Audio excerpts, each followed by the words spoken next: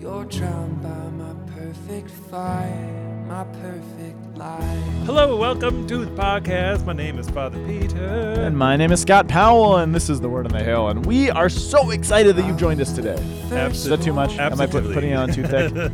I really am. But that felt like too much. It did. It felt like a little too much. But I love you guys. Yeah. Well, it's hard to love an abstraction is really the truth of it. But you guys aren't an abstraction. We know a lot of you. We know a lot of you. But we're not looking at you right now. This is Do you have nice. any shout-outs, Father Peter? I do. It was awesome. Megan and I went out to go meet some folks out in Michigan. In Michigan. And so I want to give a shout out to, of course, Linda and your husband, who we did not. Did you say Linda and your husband? I'm pretty sure you just did. I which is didn't. phenomenal. I No, know. sorry. Continue. Yeah. I couldn't And- let that go. No, you That was can't. good. And so it was so good to meet you, Linda. And then, of course, with John. And so, John, a shout out to you. It was wonderful to be able to go to a Coney Island, Coney Dog or Coney. Every Coney. Isn't that in New York? No, I know Coney Island's in New York, but All like right. it's a Coney everything. Like, Really? Is yeah, this like a Detroit thing? Yeah, it is. And so Really? it was awesome. And then All right. of course, John and Karen, also shout out to you guys. Ah. But I don't think you guys listen to the podcast. Well, Well, I hope you do. so be it. I'm trying to think of something Maybe they tuned sarcastic in. to say. So You never know. yeah. We got to be on our game just Yeah. in case. You never know who's going good to turn meet in. all of you guys. Tune in, Yeah. rather. So Oh my gosh, Father Peter. What? Day is it? It's the 30th. 30th. The 30th 20th, Sunday and 20th, 30th Sunday in Ordinary Time. So our first reading But it is. is from the Sirach. This is from the Sriracha, the book of Sriracha. Okay, here we. Dude, come on. I always see Sriracha whenever I see it. We've been doing this podcast for close to 7 years, and you've never alluded to that before. Because usually you're an open book with your With my strange puns on- associations. Your associations, that's the right word. Yep. So this is the book of Sriracha, chapter 35, verses 12 to 14, skipping 15 because it's not worth it. Yeah, nobody needs 15. And then we got 16 to 18. Man, this reading's hot. That's all I can do. You are saucy, man. See it. Oh, that would have been better. All right, our responsorial psalm is Psalm 34, verses 2 to 3, 17 through 18, rather, and then 19 and 23, and the response is coming from 7a. The Lord... Excuse me. The Lord hears the cry of the poor. Dude, Goodness gracious. sometimes when Puberty's you, hard, Yeah, you when guys. you start to get older, Yeah. things change, especially your voice. So our segundo lectura, our second Second reading, is from Segunda Timothy. Oh my gosh. It's all romantic languages, Yeah. so that they all mean the They're same not thing. all romantic languages, but this one is. Some of them There are some that are Germanic are Slavic or or Anglo. Slavic. Yep. Okay. Or any number of others. Or any other kind of choice. So it's 2 Timothy chapter and verse. Chapter 4, verses 6 through 8, skipping 8 verses to 16 through 18. That's a big jump again. Yeah, did you read the intervening I ones? always read everything. No, you don't. Always. Our gospel is coming from Luke chapter 18, verses 9 through 14. Okay, so Finally, here so we it go. was snowy. It's snowy outside today. Is that what we're talking about? Yes. Okay, this first reading from Sirach. Yeah, Sirach. Let's talk about Sirach. Yep. So, like, I feel like it's going to frame our experience of the readings for the day. Why are you so distractible today, Father Sean? I mean, Father Sean, Scott Powell. Who are you? Why are you so Who? distractible? It's because I'm struggling with the first reading. I'll be frank with you. The reason I'm kind of beating around the bush is I don't know how to tie the first. I kind of get the other readings together, but I'm struggling with how the first one fits in because what I love, my great love, is the context of something, and I'm worried about how I'm not worried about it, but I'm struggling with how the context of Sirach actually paints the picture. So oftentimes, like you said, the first reading paints the picture that makes the rest of it sensible and makes sense. And the context for Sirach, so I mean, we've talked about Sirach many times on the podcast before. It's Ben Sira, right? It's this idea that it's being written, it's being crafted, or at least these wisdom sayings are being brought together in this book in a time post-exile. So while they're in this world that is not any longer centered in Jerusalem and Torah and liturgical worship, but now it's centered in the Greek thinking world, which is fascinated and intrigued by the concept of wisdom. And so one of the things that Sirach is trying to do in a culture that has been dispersed from the unified center of liturgy and Torah and worship of the one true God and all this stuff, we've lost that. We've sort of been scattered to the four winds in the exile, right? Dispersed, and now we're in this. I don't know if I mean it in the you can mean this in a positive or negative sense. The world, I think, is overly pluralistic in the sense that the Israelites don't kind of know which way is up. There's so many voices. There's so much competition. There is the bourgeois of the Greek-thinking world that's saying, no, this is what wisdom is. This is what Sophia is. This is where we seek after knowledge and understanding and wisdom. And Sirach is saying, no, wait a second. Before you listen to all the different competing voices in the world, we have to go back and remember where we've come from. We have to remember what we used to know, which is wisdom cannot be understood apart from the one true God and apart from the word that he gave us. And that can be deduced through things like creation and the things that are. But in a world that is utterly confused because there's so many competing voices, Sirach is saying, don't forget what is true. Don't forget where you've come from. Don't forget your roots and your source. You were talking to me earlier, and maybe this is what's painting the way I'm talking about this. We were talking about just the state of the church and the world and all the different competing voices, now confusing and in turmoil everything is. And you actually played for me before the podcast as we were setting up this speech from St. John Paul II that he gave actually in Denver on World Youth Day, which was kind of a formative moment for both of us because there's these things that we sometimes forget about that root us back in a time where things made sense. And there's something so powerful about memory, right? Right. Remember that moment. I had a priest friend when I was a Focus missionary who he would advise couples when he did marriage prep. He would advise couples that he was preparing for marriage to make the first step of marriage prep for him was get a notebook, go to Walgreens, buy a notebook, and write out in the most detail that you can recall the story of your meeting and falling in love with each other. And then he said to the couples, okay, take that notebook, tuck it away, put it someplace that you never forget about it, but just put it away. And then years from now, when you're married and you find yourself in turmoil and you're fighting and you come to that point that sometimes married couples get to of like, man, why did I ever marry you in the first place? Why did I head down this road? He's like, then pull out the notebook, reread the story, and remind yourself, this is why I fell in love with this person. Oh, I'd forgotten the story. And he wanted to create for these married couples this little grounding rock to come back to and say, oh, yeah, right. I forgot that. And so you're playing this homily of John Paul II was actually kind of that for me today. And this, sea of confusion of our world and all the turmoil, and there's sex abuse stuff happening in the church in Denver and grand juries and all just a million things for us to navigate weird through. German synods and weird stuff. Amazonian considerations. Right. But remembering, wait a second, that takes me back to the moment that it made sense. That's in a certain sense what Sirach is trying to do. Don't forget who is at the center of all this. There's so many voices. There's so many things telling you what it means to be wise. There's one thing that brings you wisdom, and that is the one true God of Israel. Right. And he has given you his Torah. Do not forget. That's what Sirach is doing. And so in kind of midway through this very long book, Sirach says, the Lord is a God of justice, the God who you are rooted in, the God who is the rock of your memory that I'm begging you not to forget, lest you lose your way. He's a God of justice who knows no favorites. So you're not better than the rest of the Greek-thinking world because you have this, but you are to be the root. You are to be the evangelist, to tell the rest of the world what real wisdom actually is. Well, this is the thing is that as we were talking, Scott, earlier, I had a moment in my life where I was actually putting my surety and my confidence in the faith in another human being and not merely in the person of God. Which is the danger of our faith, because in so many ways our faith and evangelization, discipleship, it's the idea that our faith is ideally passed down through other people.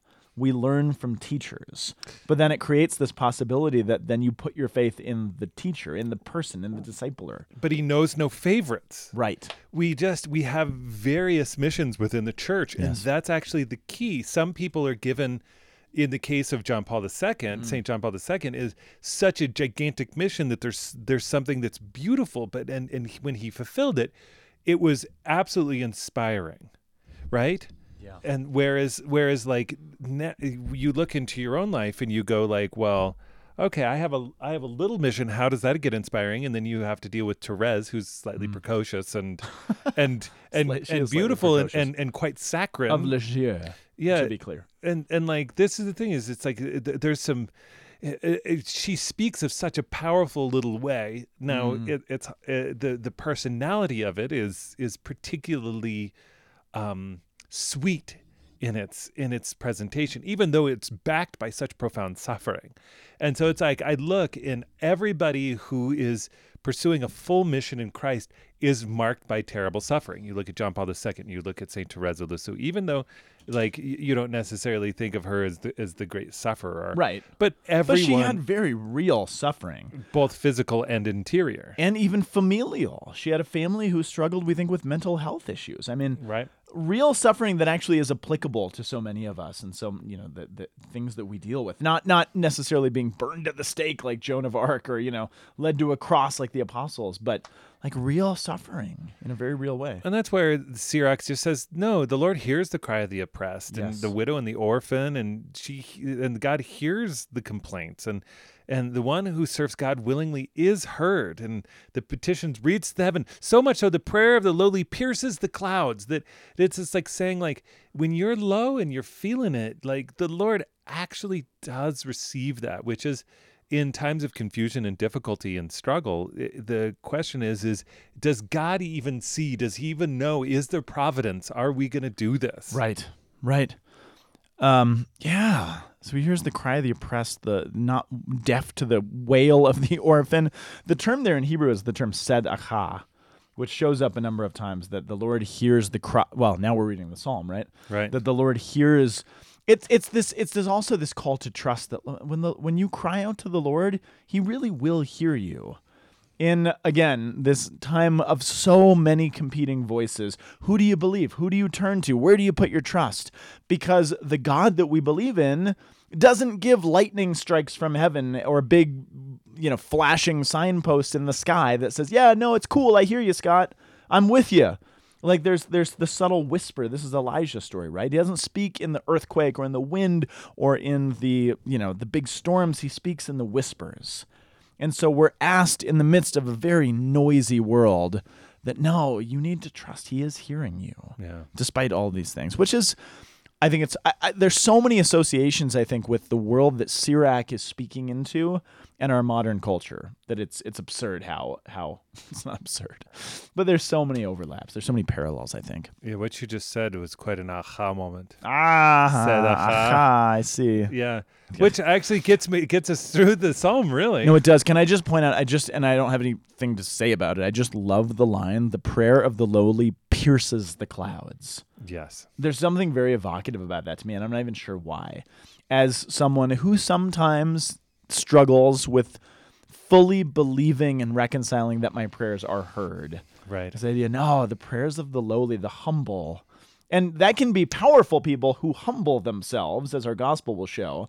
But those kind of prayers, it doesn't just reach God, it pierces the clouds. There is a power and an authority to the humility of prayer. Scott, you know what I'm realizing I need to do with you? Pray. That Sorry. I need to take you to do some rocketry with me. Well, I love the way your brain works, because that's, yeah, of course. I'm like, how do you understand what piercing a cloud looks like? I did rockets with my dad when I was little. We used to shoot off rockets.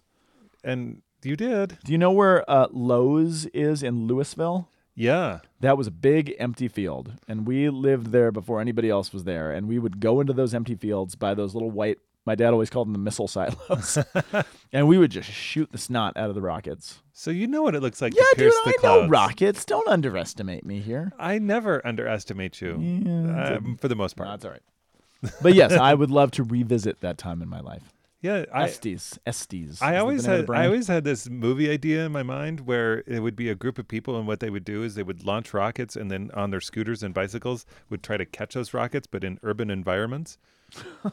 And then That's intense. and then How urban are we talking? city. And then what would happen is that one of them would have a camera on a rocket, and then he would catch some sort of nefarious thing, but then they would see the rocket, and then there was a whole game of chase, cat and mouse, using their skills as rocketry retrievers to avoid the henchmen. So This is a really thought out movie. I have that movie in my mind. You're not allowed to use it, people. They will. I have a copyright on it. That's not true. He doesn't have one. You guys just take it. What are you All right. what are you discovering over there? I'm sorry. I know I seem distracted because I have the psalm is very beautiful, and it's many of us have heard this and it's sung for him. Directly. Yeah. You don't have your Bible in front of you. I do. Do you have the little title that the Bible gives to Psalm 24? You know when the Psalms sometimes give little mini descriptions, Yep. like of David or of Solomon at his coronation or something like that. I didn't notice this before, but you got to read the one from Psalm 34. Oh, you know what? My interlinear does I knew not it. give it to me.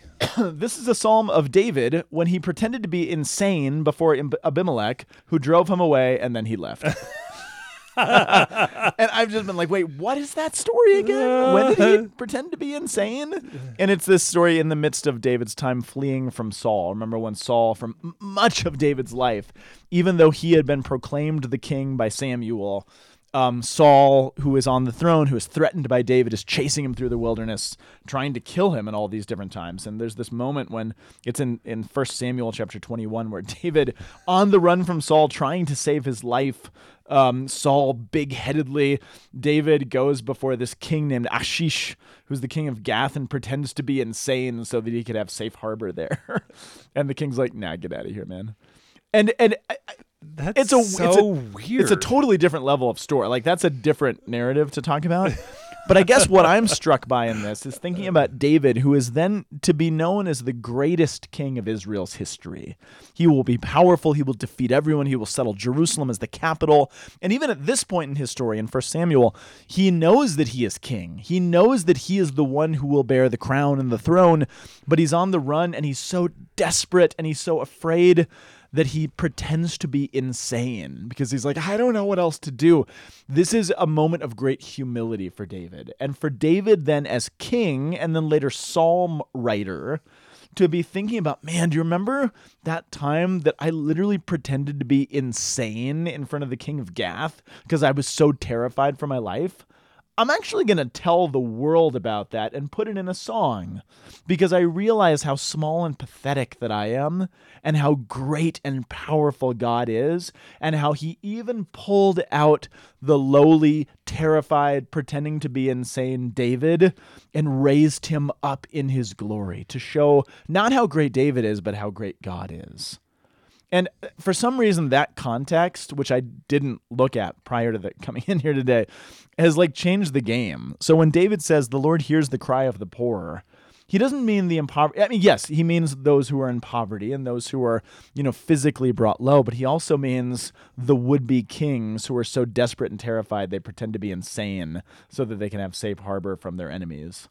He's like, man, even that guy, the Lord can raise up. And look, I am a testimony. Most people would try to utterly forget and hide that story so that nobody would know that embarrassing moment in my life. But Dave's like, no, I'm going to highlight it because that actually shows how amazing God is and how I am not God. Look at how lowly I am. And my lowliness is there to show the grandeur of God. I don't know. I don't mean to take that too far, but that weird superscription on the psalm, I think, packs a punch. Well, it does. And it also kind of gives a little bit like, what is poverty? Yeah, exactly right. And not to there is real poverty. There's monetary financial poverty, which is real and important. But there's so many other kinds of poverty as well. Which is like if you've gotten to that point. I mean, I remember there was a guy in high school and his whole thing is if you're going to get in a fight and you can't fight, he said, just go crazy. Just literally. That's what David does. Right. You just go as insane as you possibly can. And then they're like, boy, my boy's crazy. I'm just gonna get out of here. spin around, spinning my fist, and if you get in my way, then it's not my fault. Did your brother ever do that to you? Yeah. Okay. Yeah. Stop hitting yourself. It was. That was followed. that was the it was worst. followed directly by that. But Neil was actually he was pretty good. He didn't make me hit myself. It's hard too to much. imagine Neil doing that to you, but I didn't know you as kids. So. Yeah. So we get into the 2 Timothy. And this is Paul now demonstrating this in himself. Right. And that's why I knew the psalm. I mean, it's cool. It talks about the cry of the poor, but I didn't realize, based on the context of Psalm 34, that it's about a once and will be in the future powerful, influential human being who is emphasizing his own lowliness, which is the setup for the second reading. That's where the second reading makes sense, because that's what Paul is describing. What's interesting is that the church actually takes out the intervening verses, which talks about how he specific things, like there was a metalsmith. This is one of the only mentions of a metalsmith in scriptures. You must love this. You must be sad that it was taken out. Well, no, except for that one metalsmith who caused me so many dang problems. But there's a part. I mean, it's logical and more efficient that it's taken out. Right. But it's also kind of sad because, and we've talked about this a little bit. 2 Timothy. So it's one of the what's called the pastoral epistles. So 1 Timothy, 2 Timothy, and Titus are written by Paul to specific pastors or bishops of churches that he will leave them with. But 2 Timothy is a bit different because 2 Timothy isn't just instruction on how to do it like 1 Timothy and Titus. 2 Timothy is the letter from Paul to his best friend Timothy on his deathbed with the last things that he is desperately trying to get out before he goes to his death. Right. He's like, this is what I want you to know. And so it's kind of beautiful in that light as he's recounting his life and what he's encountered. And there was that one guy, that metalsmith, stinking metalsmith. But there's something kind of beautiful about he needs to get all of this stuff out before the end. But in that, I mean, this line, Paul, by the way, I mean, this is where this fits together with the rest. Paul, by his own admission or boasting, I don't know, call it whatever you will, makes a point to show that, look, before I came to Christ, I was the greatest teacher, rabbi, Pharisee, Benjaminite, persecutor of Christians, zealot. I was the greatest that there was. There was no one smarter or more articulate or better or more powerful than me. I was the best. He floated like a butterfly and Sting like a bee. And he's like, that's me. But now at the end of his life, now on the other side of that reality, what does he say? Beloved. And that's not plural beloved, it's singular beloved. Hey, best friend, buddy. Hey, my friend Timothy, who I have given everything to, I've left my authority with. My beloved friend Timothy. I'm being poured out like a libation, which the New American Bible kind of it doesn't soften it, but it loses a little meaning. Literally in the Greek, it says, I'm being poured out like a drink offering, which is a specific sacrifice that would be offered in the temple. He's like, I am a liturgical sacrificial offering. That's actually how I view my life. I'm like the drink offering being poured out on the Old Testament temple. That's how my life is being poured onto Christ. And the time of my departure, my death, it's at hand. I have competed well. I have finished the race. I have kept the faith. From now on, the crown of righteousness awaits me, which the Lord, the just judge, will award to me on that day, and not only to me, but to all who have longed for his appearance. Can you imagine the grace of being able to speak those words on your own deathbed? To look back and be like, yeah, I can see my life as I'm about to face my own death. He's going to be killed. He's in prison. He's facing his own murder. He's not just dying of natural causes. He's going forth to be poured out like the drink offering on the temple. And he says, in light of that, yeah, I've done it. I know myself, and he's known himself and expressed it. I know who I was. I know what I had. I know my authority, and I know how I've poured it out and given it up and counted it all as scubala, as he says in the book of Philippians, poo-poo, for the sake of knowing Christ. And in that, I can look back and say, yes, I did it well. I competed. I finished the race. I kept the faith. And my life can be a witness, not in some sort of false pride, but in true, humility. The word humility means simply to know the truth about yourself. He says, look, the truth about myself is that I've done what I was asked to do. And now I can go forth from this world and say, yeah, I did it. And I can leave you with that, Timothy, and I can say it from the bottom of my heart to my best friend. Yes, I did what I was asked to do. And that's beautiful to me. And then he recounts his, all the things that have happened. And then he kind of jumps ahead to what's going to happen in my first defense. Nobody appeared on my behalf. I was alone for a long time. I mean, I've been trying to do these things. People abandoned me. People stabbed me in the back. Everyone deserted me. But may it not be held against them. I mean, imagine, again, on your deathbed, recounting all of the people who have stabbed you in the back, all of the people who have wronged you, and begging God not to hold it against them. It's like Jesus going to the cross saying, Father, forgive them, for they do not know what they do. That's Paul's version of that, right? And the Lord stood by me. Even if they abandoned me, the Lord stood by me, so that through me the proclamation might be completed, that the Gentiles might hear it, and I was rescued from the lion's mouth. Him saying I was rescued from the lion's mouth is his version of saying the Lord heard the cry of the poor. I was the poor, and I cried out, my tzedakah, and the Lord heard me and rescued me, and he will rescue me from every evil threat and bring me safe into his heavenly kingdom. To him be the glory forever and ever. Amen. And now I go forward to my death. I mean, that I'm so moved. Again, the idea of being able to do that on your deathbed, to say those kind of words, that's the goal of every human life. To be able to look back and be like, yeah, I messed up a lot. I had all of these mistakes. Paul is very clear about the ways in which he was wrong, and he killed wrongly, and he persecuted the Christians. But now, since I realized that until now, yes, I can safely say I've done it. I can go. Yeah, it sounds like you. Like me? Mm-hmm. Yeah, you don't know me very well. You admit all of the things that you do wrong on the podcast.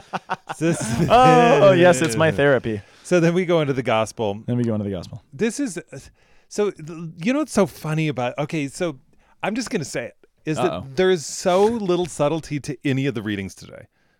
That's, I think, maybe what's frustrating me about them. There's not like a mysterious... No, they're just what they are. Yeah, it's like the Lord hears the cry of the poor. Hey, I was poor in these ways, but the Lord is going to hear me. And then, hey, there's this poor guy in the back of church. And You've the Lord hears him. articulated my frustration with the readings in a way that I didn't realize. It's not mysterious today. Because then there's nothing for us to unpack, because they're clear. The church has already unpacked them. Right. Yeah, we can repeat it. Like by putting them together. Right. But and in a certain way, I mean, it's really meant to do something. I think all of these readings are to say, okay, because when you're struggling in poverty, okay, your own personal poverty, I look at my life, and I'm not poor in material things. I live a good life. I don't worry about the stuff that to have clothes and a car and stuff. I'm many cars. You have a fleet of cars. I've got a motorcycle, and then a recreational vehicle, and then a regular car. And that snowplow 4-wheel. That's not mine. Oh, it's the church's. That's the church's. Yeah, but you get to use it. If I haven't used it in years, but this is. Oh, that's right, because that one time you did use it and you ruined everyone's lawns. I did. You did like the whole neighborhood. Oh, you guys, Father Peter was so excited about having this. I tried snowplow. And then I tried to snowplow everybody's lawns, and their which is sidewalks, so and beautiful. There's something something so heartwarming to me about that. And nobody complained to me, but they complained to each other. That priest again. Yeah. So big-haired priest. But I look, and here's but isn't that the funny experience? What's a tax collector? The tax collector can make the bank. Well, that's why everyone hated tax collectors. Right. Because they took the taxes, but then they took extra for themselves so they could become rich. Right. And the Pharisees given all the stuff and living his religious life and proclaiming it. And here's the guy with all the cash in the back, and he can't even look up because he's like so wrecked inside of himself that he doesn't even know how to he's so inarticulate with God. Should we let's just to get us there. So Jesus said this parable. He says he addressed this parable. This is important. Jesus addressed this parable to those who were convinced of their own righteousness, which is presumably the Pharisees, who were gathered around. Not our podcast listeners, so it's not addressed to you. Hopefully not. Actually, it is. There's a lot of you. I don't know. There's a lot of you out there. Who loved their own righteousness, convinced of their own, and despised everybody else. Everybody else who's not me, I hate. He said, has that ever happened to you, by the way? No. Dude, Two people. It happened to me. Wait, what happened? Have I ever despised everybody else in my life? Yeah, and been convinced of your own righteousness. It happened to me on the Camino. I don't want to talk about it. It happened to me on the Camino, man. I was walking along and I was like, I am Uber pilgrim. I was looking around and I was like, man, I'm doing this religiously. I'm stopping. I'm praying at every church that I can see. And I'm like going to daily mass, even when it's difficult. And I was spending all my time and I would do like 3 hours of prayer a day. Really? Yeah. Wow. And I was like, I mean, I was doing it in a righteous way. And I was like, look at me. And the more I did it, the less anybody would be around me. So I found myself more and more and more alone. Isolated. And like what ended up happening is that I went to at this Benedictine monastery. They had confessions in English, and I went to this priest, and I was like, I hate everybody around me.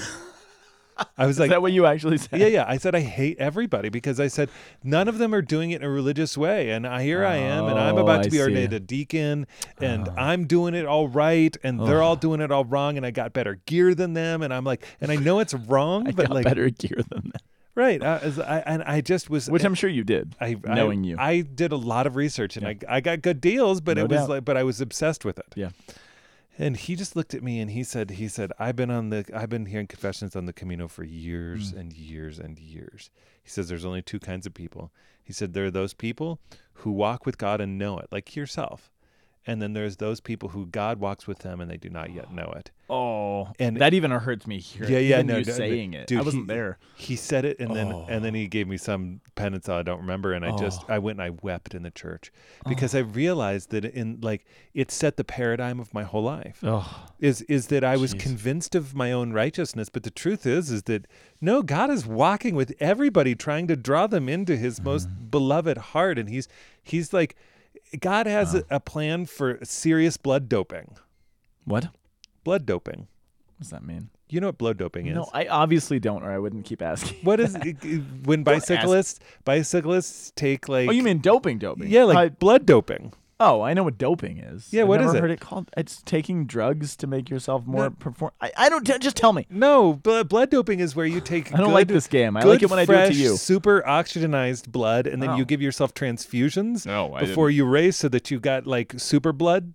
I didn't. I don't know that concept. It's blood doping, and so is that what you did on the Camino? No, so you could walk faster. But I've been thinking that that's actually kind of what the Eucharistic life is when God like gives us His blood in our blood, so that we actually pump with His very life essence. It's kind of weird. It's kind of a strange thing for those of you who are but so is the Eucharist. Yeah, and so to be honest, so just look up Lance Armstrong. He got. Is that what he did? Yeah, he was I blood thought he doping. did drug doping. No, it was blood doping. Blood doping. So yeah, you can figure it out. Sorry but for my but ignorance, it's because I cycle. I mean, you know that. That's why you're picking on me. Thanks, so go get the Eucharist, and you'll be Jesus blood doping for your and then cycling. go do a century ride. Exactly.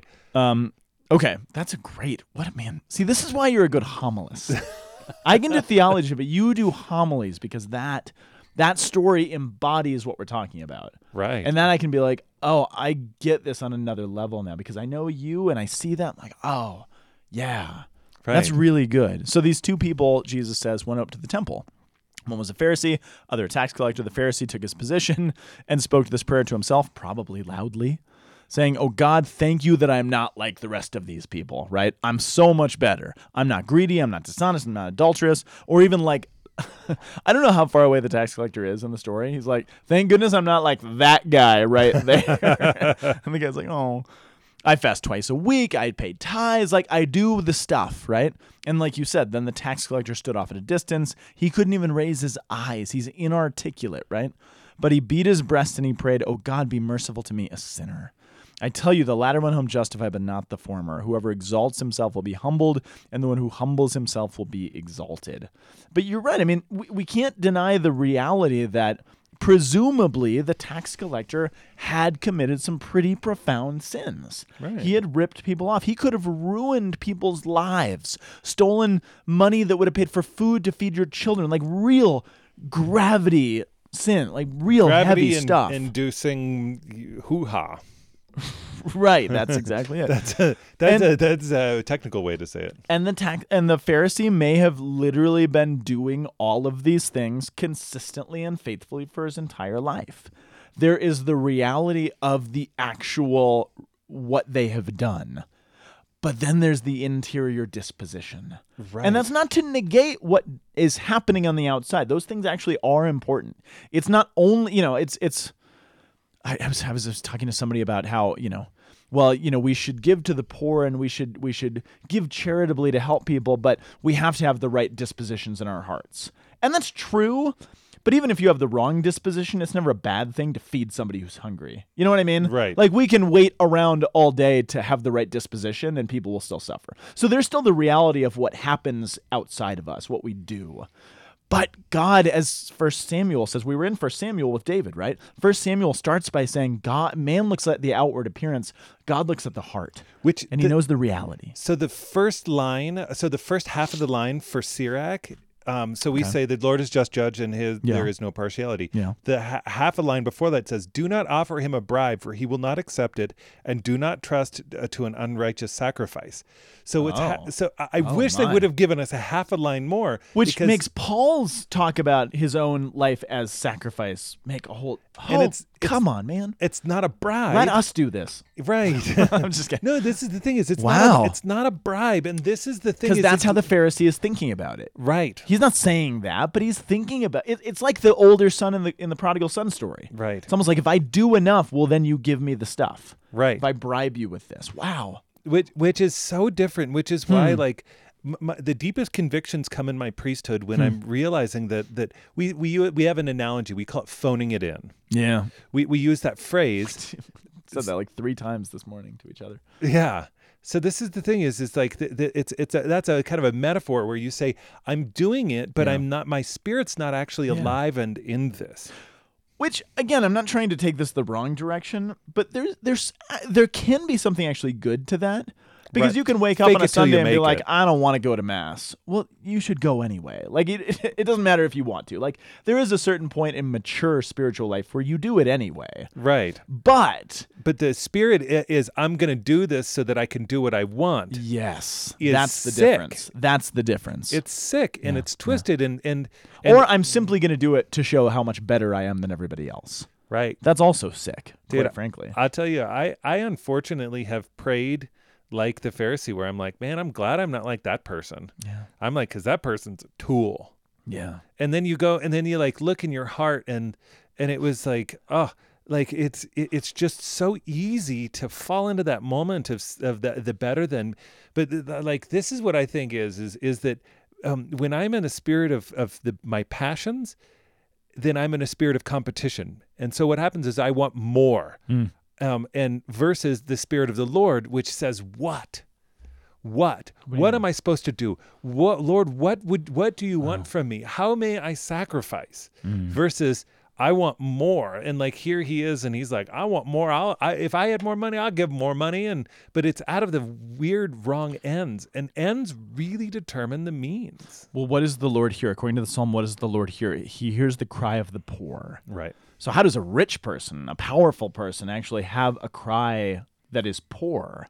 Well, it's to realize that even in your financial stability or your power, whatever it is, to actually see the truth of yourself and realize your smallness, my humility.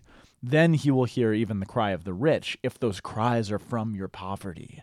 Because the rich can be poor. Because this is humility again, right? It's recognizing the reality of myself. This tax collector is probably financially very wealthy, because he ripped off a bunch of people. But he's crying out of his poverty. Now, it also requires a change. I mean, he can't simply do that forever and be like, oh, I stink, I'm the worst, and then keep ripping people off. Like, unless there actually is conversion, there's no sign that we're actually changing. But the only way you can really cry out from our poverty is to recognize that we need to change. We need to do something other than what we're doing. You said this line about, what did you say? You're like thinking about that other person being a tool or something. You used the word tool. And I was just thinking to myself as you said that, well, the most challenging thing is when the other person really is a tool. And we still have to pray out of our humility toward them. You know what I mean? Right. That's where the challenge, I mean, because it's really easy to read a story like this one that Jesus gives and be like, oh, well, the tax collector is actually super duper holy inside and the Pharisee is not. Well, what if the tax collector is actually not holy interiorly? We still have to have the proper disposition of our own lowliness in front of them and in front of God. You know what I mean? Yes. It's the kind of myth of the person. Yeah, you can read the story in almost this kind of fairy tale way of like, oh, but he's really, really super holy. And maybe he is. But again, that's great. And yes, we should have deference before the holy person. But can we actually have deference and reverence before the person who's not? Before the other person on the Camino with you who really doesn't have a clue what they're doing and is doing it for selfish purposes. Well, 'cause, dude, to recognize, no, God actually is with that person too. Because this is the thing. Maybe is even that more so. After that, I had a total conversion of heart, and I ended up meeting all these non-believers, and all they wanted to do was hear about grace. I got to witness every day, Amazing. all the time, unendingly, because the Lord actually disposed me, and he opened up my spirit to actually love the people in front of me and not be a Pharisaical punk. Right. And this is the thing, though, is that if you're trying to give a bribe to God, you know what that says about God? Is that he's an unjust. He's a tax collector. You're saying to God, if you're trying to bribe him, he's a tax collector. You are saying to God that he is a tax collector. Ooh, that's who a will big accept a bribe, inversion. and that will work. Wow. That's the inversion flip. That's it. Whoa. And how often do we treat God as though he's a tax collector? I will do my due diligence, and if I give him a little off the top, if I give him a little extra, maybe I'll get some more points. We think, the Pharisee is treating God like a tax collector. And the The tax collector is treating God like God. Right? Is that right? At least in the story. Yeah, I don't even know what else to say because I there is. really just got to hang out with that to ask who do I believe that you are, Father? Are you a good Father who's providential and is going to actually give me what I need and not give me a scorpion for an egg? You know, or It's are always you such a weird analogy. I know. So I think that I need to go listen to the Scorpions. Is that a band? Yeah, Is come that on. some obsure band that you're just It's showing off that you know obscure. about that I don't? Yeah, that's exactly what I'm trying to do. I'm gonna go listen to the Eggs. Oh, you don't know the Eggs? Oh man, I can't believe you've never heard of them. Wow. I think Scorpions did "Rock Me Like a Hurricane." Oh, Rock you like a hurricane. egg. All right, you guys, that's all we got. Dude, all right, well, say goodbye to Humpty Dumpty, everybody. Oh, I get it. The egg. Because you're the egg. Me? Yeah. Do I have egg on my face? Is that what's going on? Oh my gosh. Oh. We'll see you next week, everybody. Okay, God bless you. Bye-bye. The Word on the Hill podcast is a production of the Aquinas Institute for Catholic Thought here in beautiful Boulder, Colorado. You can find us online at www.thomascenter.org/AICT, and you can find the Lanky Guys podcast at lankyguys.org. Thank you so much for listening, and we will be back next time.